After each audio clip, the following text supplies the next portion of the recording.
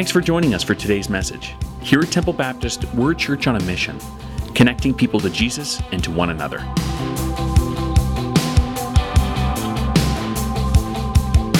Series, he kind of shifts the focus from the adults, and then he goes to the children. Look what it says in verse 7. It says, "Impress them on your children." Moses longed for these parents to share it with their kids. The transformation couldn't stop at the adults. It needed to be passed on to the kids as well. There was a responsibility, Moses said, for the parents to share these truths with their children. And get this, the children would not only learn by what they heard, but also by what they saw, as their parents' lives were being transformed before their very eyes. Right? Moses continues in verse 7. He says this. He says, "Talk about them when you sit at home and when you walk along the road, when you lie down, and when you get up." Moses didn't want these children just to be told what to believe. I think sometimes we do that. What he wanted was this. He wanted them to hear it, yes. He wanted them to see it. But he also wanted them to be able to talk about it with their parents. Because by talking about it, he knew it would help them embrace it for themselves. Because here's the thing, is God is a relational God. And so what he wanted is he wanted every one of those little children to make a personal choice to love him. Because God didn't want a relationship with the children through their parents. He wanted a personal relationship with them. Now, listen to what Moses says next. He says this in verse 8 and 9. "Tie them as symbols on your hands and bind them on your foreheads. Write them on the door frames of your houses and on your gates." Now, the Jewish people literally did this. In fact, they still do it today. In fact, a few years ago, I had the opportunity to go to Jerusalem, and I went to the Wailing Wall.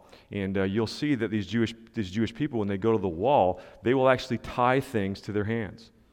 They'll actually bind stuff to their foreheads, and they have and there's scripture in it.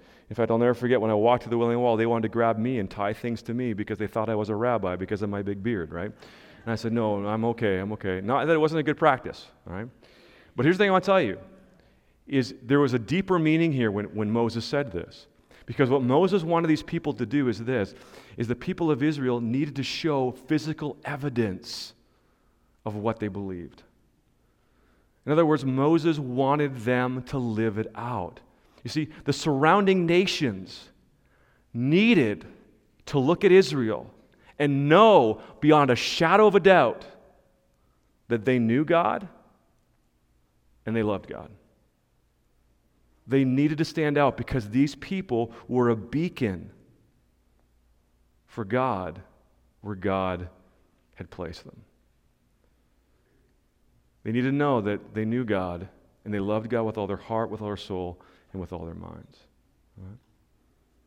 God spoke these things through Moses because God wanted these families of Israel to have the proper perspective of who he was and how to relate to him. Now, before we go any further, let me just kind of quickly summarize what we've talked about so far here, right? So Moses has basically given the families of Israel a proper perspective that'll help them wade through the messiness of life. And this perspective, follow me, is twofold. Knowing God and loving God. Now, you guys all know I'm a visual learner. I'm the pastor with the props. I get that. Well, I got a prop for you today, all right? I want you to imagine that this perspective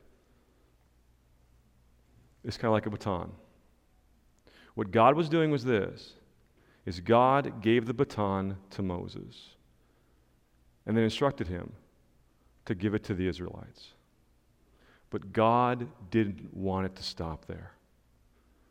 He so desperately wanted these Israelites to pass this baton to their children because this perspective was not only to guide their lives, but also to guide their children's life, and as a result, guide their families. It was a hope in the midst of the messiness. Now, I believe that God is giving us the same baton, the same perspective as families. It is a perspective which will help us in the midst of the messiness as a family. Now, let me stop here just for a moment. I want to stop and just think about this perspective that God has given us. Because if you don't understand this perspective and just the impact of it, you're probably going to just leave it behind. Okay? Get this. The first thing God does is this, is He invites us to know Him. God invites us to know Him. Think about this for a moment. The Creator of the universe allows His creation to have a glimpse of who He is. Now, just think about that, because I think so often we go, oh, God is bigger than you could possibly imagine. In fact, I read somewhere that if God actually allowed you to fully understand Him, you would die, because your brain would explode literally, because you could not comprehend it. All right? And so here's God, the Creator, saying, you know what? I'm going to allow my creation to have a glimpse of me. I don't know about you, but if you sit and think about that, that should actually send chills down your spine.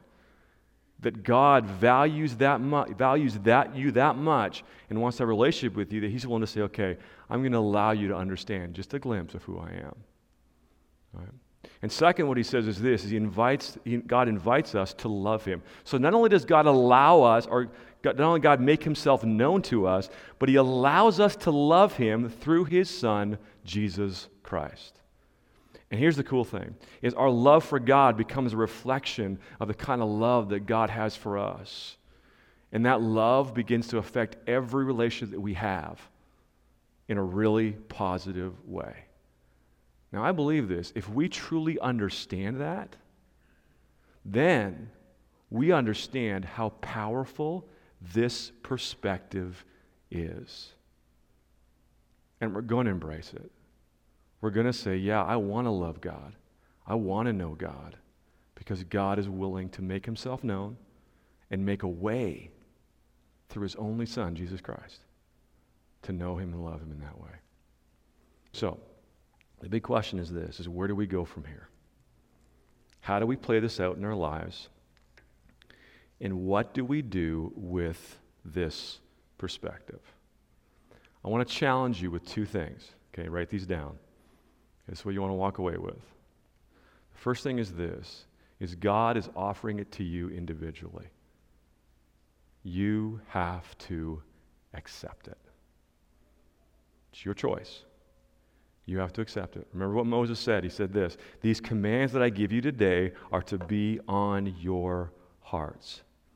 When it comes to the family, we're talking about messy families here this morning, there is a parental priority here. Because here's the thing, it begins with us. God must be all important to us, or He'll never be important to our kids. See what I said? God must be all important to us, or He will never be important to our kids.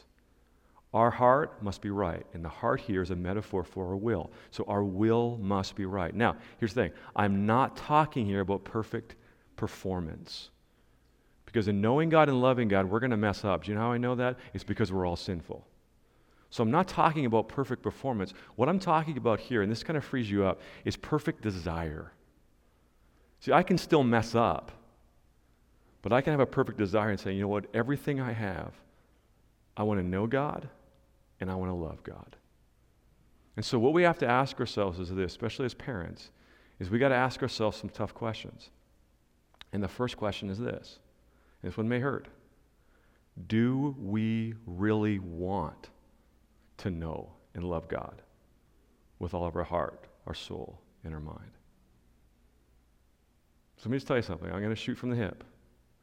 Just because you're here this morning doesn't mean you want to love God with all your heart, with all your soul, with all your mind, and that you want to know Him in that way. It doesn't. I'm sure that all of us want to know and love Him, But are we willing to go to that depth? And that's what Moses is calling the people of Israel to, and that is what God is calling us to. Is this a supreme thing in our lives? Because we can talk about this till the cows come home, but the fact is, it starts with me. It starts with us. We need to know that God. We need to know we must know God as the one and only true God. Nothing or no one can be more important than Him. Now, the Israelites, they were surrounded by pagan nations. And here's the thing that's interesting, is you read the Old Testament and you notice that these pagan gods, these pagan idols kind of pop up every so often. And when they pop up in the stories in the Old Testament, it always distracts the Israelites from worshiping God. Now, if I came into your home, I can almost guarantee you that you would not have a golden idol sitting on your mantle. Okay? You probably wouldn't. But there are things in our lives, listen to me, that distract us from worshiping God. And we don't call them idols. Do you know what we call them? Priorities. And these priorities on their own are not necessarily bad unless we prioritize them over God. And here's the thing, it could be work, it could be education, it could be sports, it could be money. Whatever it is, anything that replaces God as the one and only true God in our lives is an idol. Right? Now I get this. There is pressure. There is pressure to keep up with the Joneses, right? We want our kids involved in all these programs. We want to do this. We want to do this. But get this. In the same way the pagan nations that surrounded Israel pressured them with their false idols, listen to me, this world every day is pressuring us with its false idols as well. And that is why the Israelites had the Shema, because it reminded them of who God is. And so we need to constantly remind ourselves individually, but also as families, who God is, and we need to make sure that He remains our top priority. And I'm going to tell you something right now, listen to me. Doing this will not be popular. In fact, if you put God first in your life, in your family, you will face persecution. Because 1 Timothy says this, anyone who desires to live a godly life for Christ will be persecuted. Not maybe, but will. And so if we're going to make that stand, if we're going to make Jesus that priority and God that priority, we need to be willing to stand up, even when it's not popular. Listen to me. We're not about the praise of man. And being popular is all about the praise of man. I can just speak for myself. I want the praise of God. And from what I understand, knowing God and loving God, that is the only way we're going to get it. And I'll tell you something, it's getting tougher and tougher in this world to be a Christian. You say anything on Facebook about anything that's godly, people come right at you. Right? But we've got to be willing to make that stand. We've got to make sure that God stays in His rightful place, our top priority. It says this, that we also must love God with all our heart, with all our soul, with all our strength. Our love cannot be divided. We cannot have one foot in the world and one foot with God. We just can't. We're either all in or we're all out. There's no middle ground. Now, remember I said earlier, it's not about perfect performance because we're going to mess up because we're sinners. Right? We have a sinful nature. It's about perfect desire. Say, okay, to the best of my ability, my desire is to know and love God with all of my heart, with all of my soul, and with all of my strength. Because it's our love for God that needs to motivate our lives. Right? So, the first thing we have to do is this, is God offers this to us. We have to accept it. Now, this next part I want to talk to parents. Because if we have kids, if God has blessed us that way, we need to be willing to pass it as well. Moses says this, he says, impress God's truth on your children. And I want you to notice what he says here. It doesn't say to force or manipulate. It says to impress. And to impress has the idea of leaving an imprint. And so the question we have to ask ourselves is this, is how do we imprint God's truth on our kids? And the answer is this, is we need to live it out in front of them. We cannot expect our kids to go somewhere where we're not willing to go ourselves. Now understand this. Our words are important as we impart God's truth to them. But those words must be accompanied by our actions, because all of us know this. Our actions speak louder than our what? Than our words. They need to see it in our lives before they will believe it for themselves.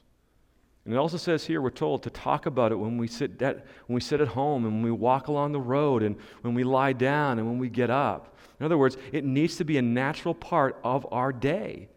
It's not just an event. It's not just sitting your kids down and saying, okay, this is what God says. It's actually showing our kids how God is intertwined in every day of our lives, because He's there. And we need to show our kids that He is there with us all the time. And what I would say is this, it's actually continual. It's not going to stop. Because here's the thing, is as your knowledge and as your love deepen, God's going to show you new things. And that means you're going to be able to share things with your kids that you've never shared before. And here's the thing, another thing is, well, interesting, as parents, if you're a parent here today, listen to me. I don't think it ever stops until you die. You're like, seriously? I just got them out of the house, they're married, they have their own lives. Now, I don't think it ever stops. My parents are in their 70s, and my parents still share with me what God's been teaching them. I'll tell you something, every time they do, it impacts me. And the cool thing is, if they don't just share it with me, but they share it with their grandkids. And if God blesses them, they will share it with their great-grandkids. Because for them, this is part of every day. They live it. It's a lifestyle. It's not an event. This is where God's showing up. They want to make sure that we understand. Even as a 48-year-old, I know I don't look it, but I'm 48. All right? They want to know, Dave, even though you're 48, this is what God's doing in my life. I won't say how old my mom is, that's rude. My dad's 72. As a 72-year-old, right? Because they want to see it. Because here's the thing. Every time they share something with us, you talk to my wife, you talk to my son, you talk to my daughter, you talk to me, every time they do it, listen to me, they leave an imprint on my life and on my kids' lives. Because that is the kind of legacy that they want to leave. And my question to you as parents is this, is what kind of legacy do you want to leave? Right. Now, this passage also says this, that the Israelites would literally tie them as symbols on their hands and bind them on their foreheads. Now, I'm not saying we're going to do that. If you want to do that, hey, I won't judge you, okay? I'm sure it's great. But here's the thing I want to tell you, is there needs to be physical evidence of what we believe. When people look at us, they need to know that we know God and that we love God by the way we interact with them personally, but also, if God's blessed us, how we behave as a family. What do they look at? What do they see? Now, I want to speak here for a moment as a parent. I'm going to take the pastor hat off. I'm going to put the parent hat on. And I want to share with you a conclusion that I've come to over the last few years. And I wrestled with God on this one, but God won. Right? This is what He told me. He said that my wife and I are the primary influencers in our kids' lives. There's no arguing about it. We are the ones who are primarily responsible for their physical, intellectual, emotional, and spiritual well-being. Now, I'm not saying others don't contribute, because they do, but listen to me. As a parent, I cannot pass that responsibility off to someone else. I can't. Especially in the area of their spiritual well-being. I can't. God has given me those kids, entrusted me with Bobby and Emma, and I have got to make sure that I am the primary influencer. And I can only do that if I am walking with God myself. Because I can't lead my kids anywhere that I've never been myself. I can't. Now, I've used this illustration before. I'm going to use it again because I think it's really powerful when you actually see this. I know a lot of you are looking at these gumballs and going, I wonder if Pastor Dave's going to share. No. Here's the thing, is you don't want these because they're like 3 years old and they'll probably break your teeth and your parents won't love me after that. So here's the thing, is all of these gumballs, one of these gumballs represents an hour, 1 hour, okay? In this jar, there were 40 gumballs. I counted them, okay? What this means is this, if you have kids involved in our ministry, either children's ministry or youth ministry, or those two things, on an average, if they come faithfully, we have about 40 hours a year with them. Everyone's like, how do you know that? Okay. I believe the people that gave it to me, okay? So it's about 40 hours, okay? This is what we have. And I can speak on behalf of Catherine, Andrew, and myself, is we maximize this. We do not waste this because we know this is precious time in your kids' lives.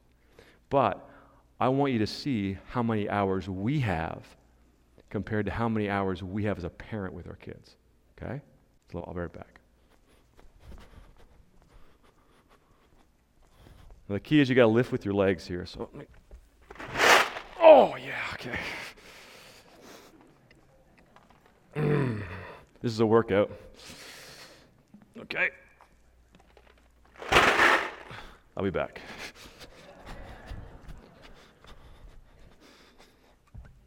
All right, now if you know this, don't yell it out. But the thing is, if you don't know what the number is, can anyone count how many gumballs are here?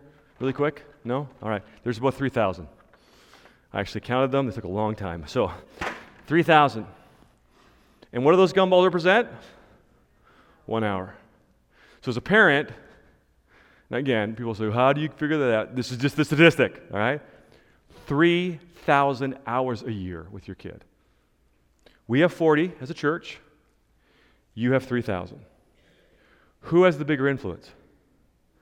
You do. In fact, think about this. If we have your kid from JK, let's say 12 acts. Let's give them the victory lap, okay? So 12 acts. We've got them for 15 years. If you do the math, that's 600 hours. So when your kid from JK to grade 12X comes, we have 600 hours with them. Listen to me. That is 1/5 of what you have in 1 year. All right? And so I don't know about you, but as a parent, because I'm thinking as a parent here, I look at this, I get very overwhelmed. I'm like, wow, that's a lot. But here's the thing I want to remind you, you're not alone. Because the one thing that we've committed to as a church is this, is that we want to help you as parents maximize this because we know how important that is. And that is why we have an amazing children's director who has an incredible children's program. That's why we do it as a church, because we want to invest money in that, because we know we want to help you. That's why we have a really strong youth ministry, and Andrew does a great job, and I oversee the senior high, and we invest in it. And so here's the thing. If you have kids that come to our kids program or our youth ministry, every week they come, and there's a group of leaders who volunteer to love on your kids. Why? Because we want to help you with this. That is one reason we have small groups, is because we want to support you individually and as a couple, so you have relationships so you can build together. That is one reason why, 3 or 4 times a year we do these parent huddles, because we want to support you as a parent. And by the way, we have one coming up June the 1st. All right? We're going to talk about how to develop a spiritually healthy family. But this is what I want you to get. Listen to me. Please listen to me. We can provide all this for you because we know you have this. But we can't make you come. We're not going to come to your door and force your kids into our programs. We're not going to make you join a small group. We're not going to make you come to our parent huddles. But the fact is the choice is yours. And so the question you got to ask yourself if you're a parent is this: is it a priority? Is it a priority for you to know God and love God? And is it a priority for you, your kids, to know and love God? And I know that's a tough question to ask, and I know some are like, I can't believe you asked me that. Well, who's asking you that then? Because Moses says this: it's to know God and to love God. That's the key. That's the perspective that we need to embrace. So let me recap what we discovered this morning. We discovered this, is that we have realized that families are messy. That's part of life. But in the midst of that messiness, there is hope. And that hope is a proper perspective. And that proper perspective is twofold, right? It's knowing God, giving God his rightful place in our lives as the one and only true living God. And then it's loving God with all our heart, with all our soul, and with all our strength. Total commitment. And then we said this perspective is kind of like a baton that God offers to us. And we have to do two things with it. First of all, we have to accept it. It starts with us. We have to embrace the truth of God in our lives. And if God has blessed us with kids, we must pass it on to them. And that means living it out in front of them and talking about it. I'm going to tell you, grandparents, don't check out. Please do not check out.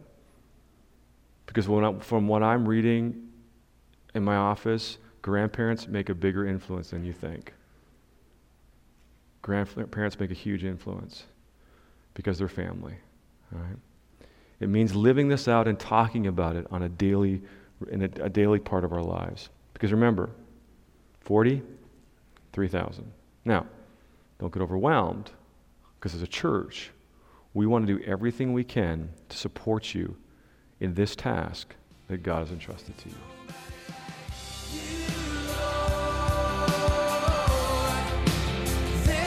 Thanks for listening, and consider joining us live on Sundays at 9:15 and 11 a.m.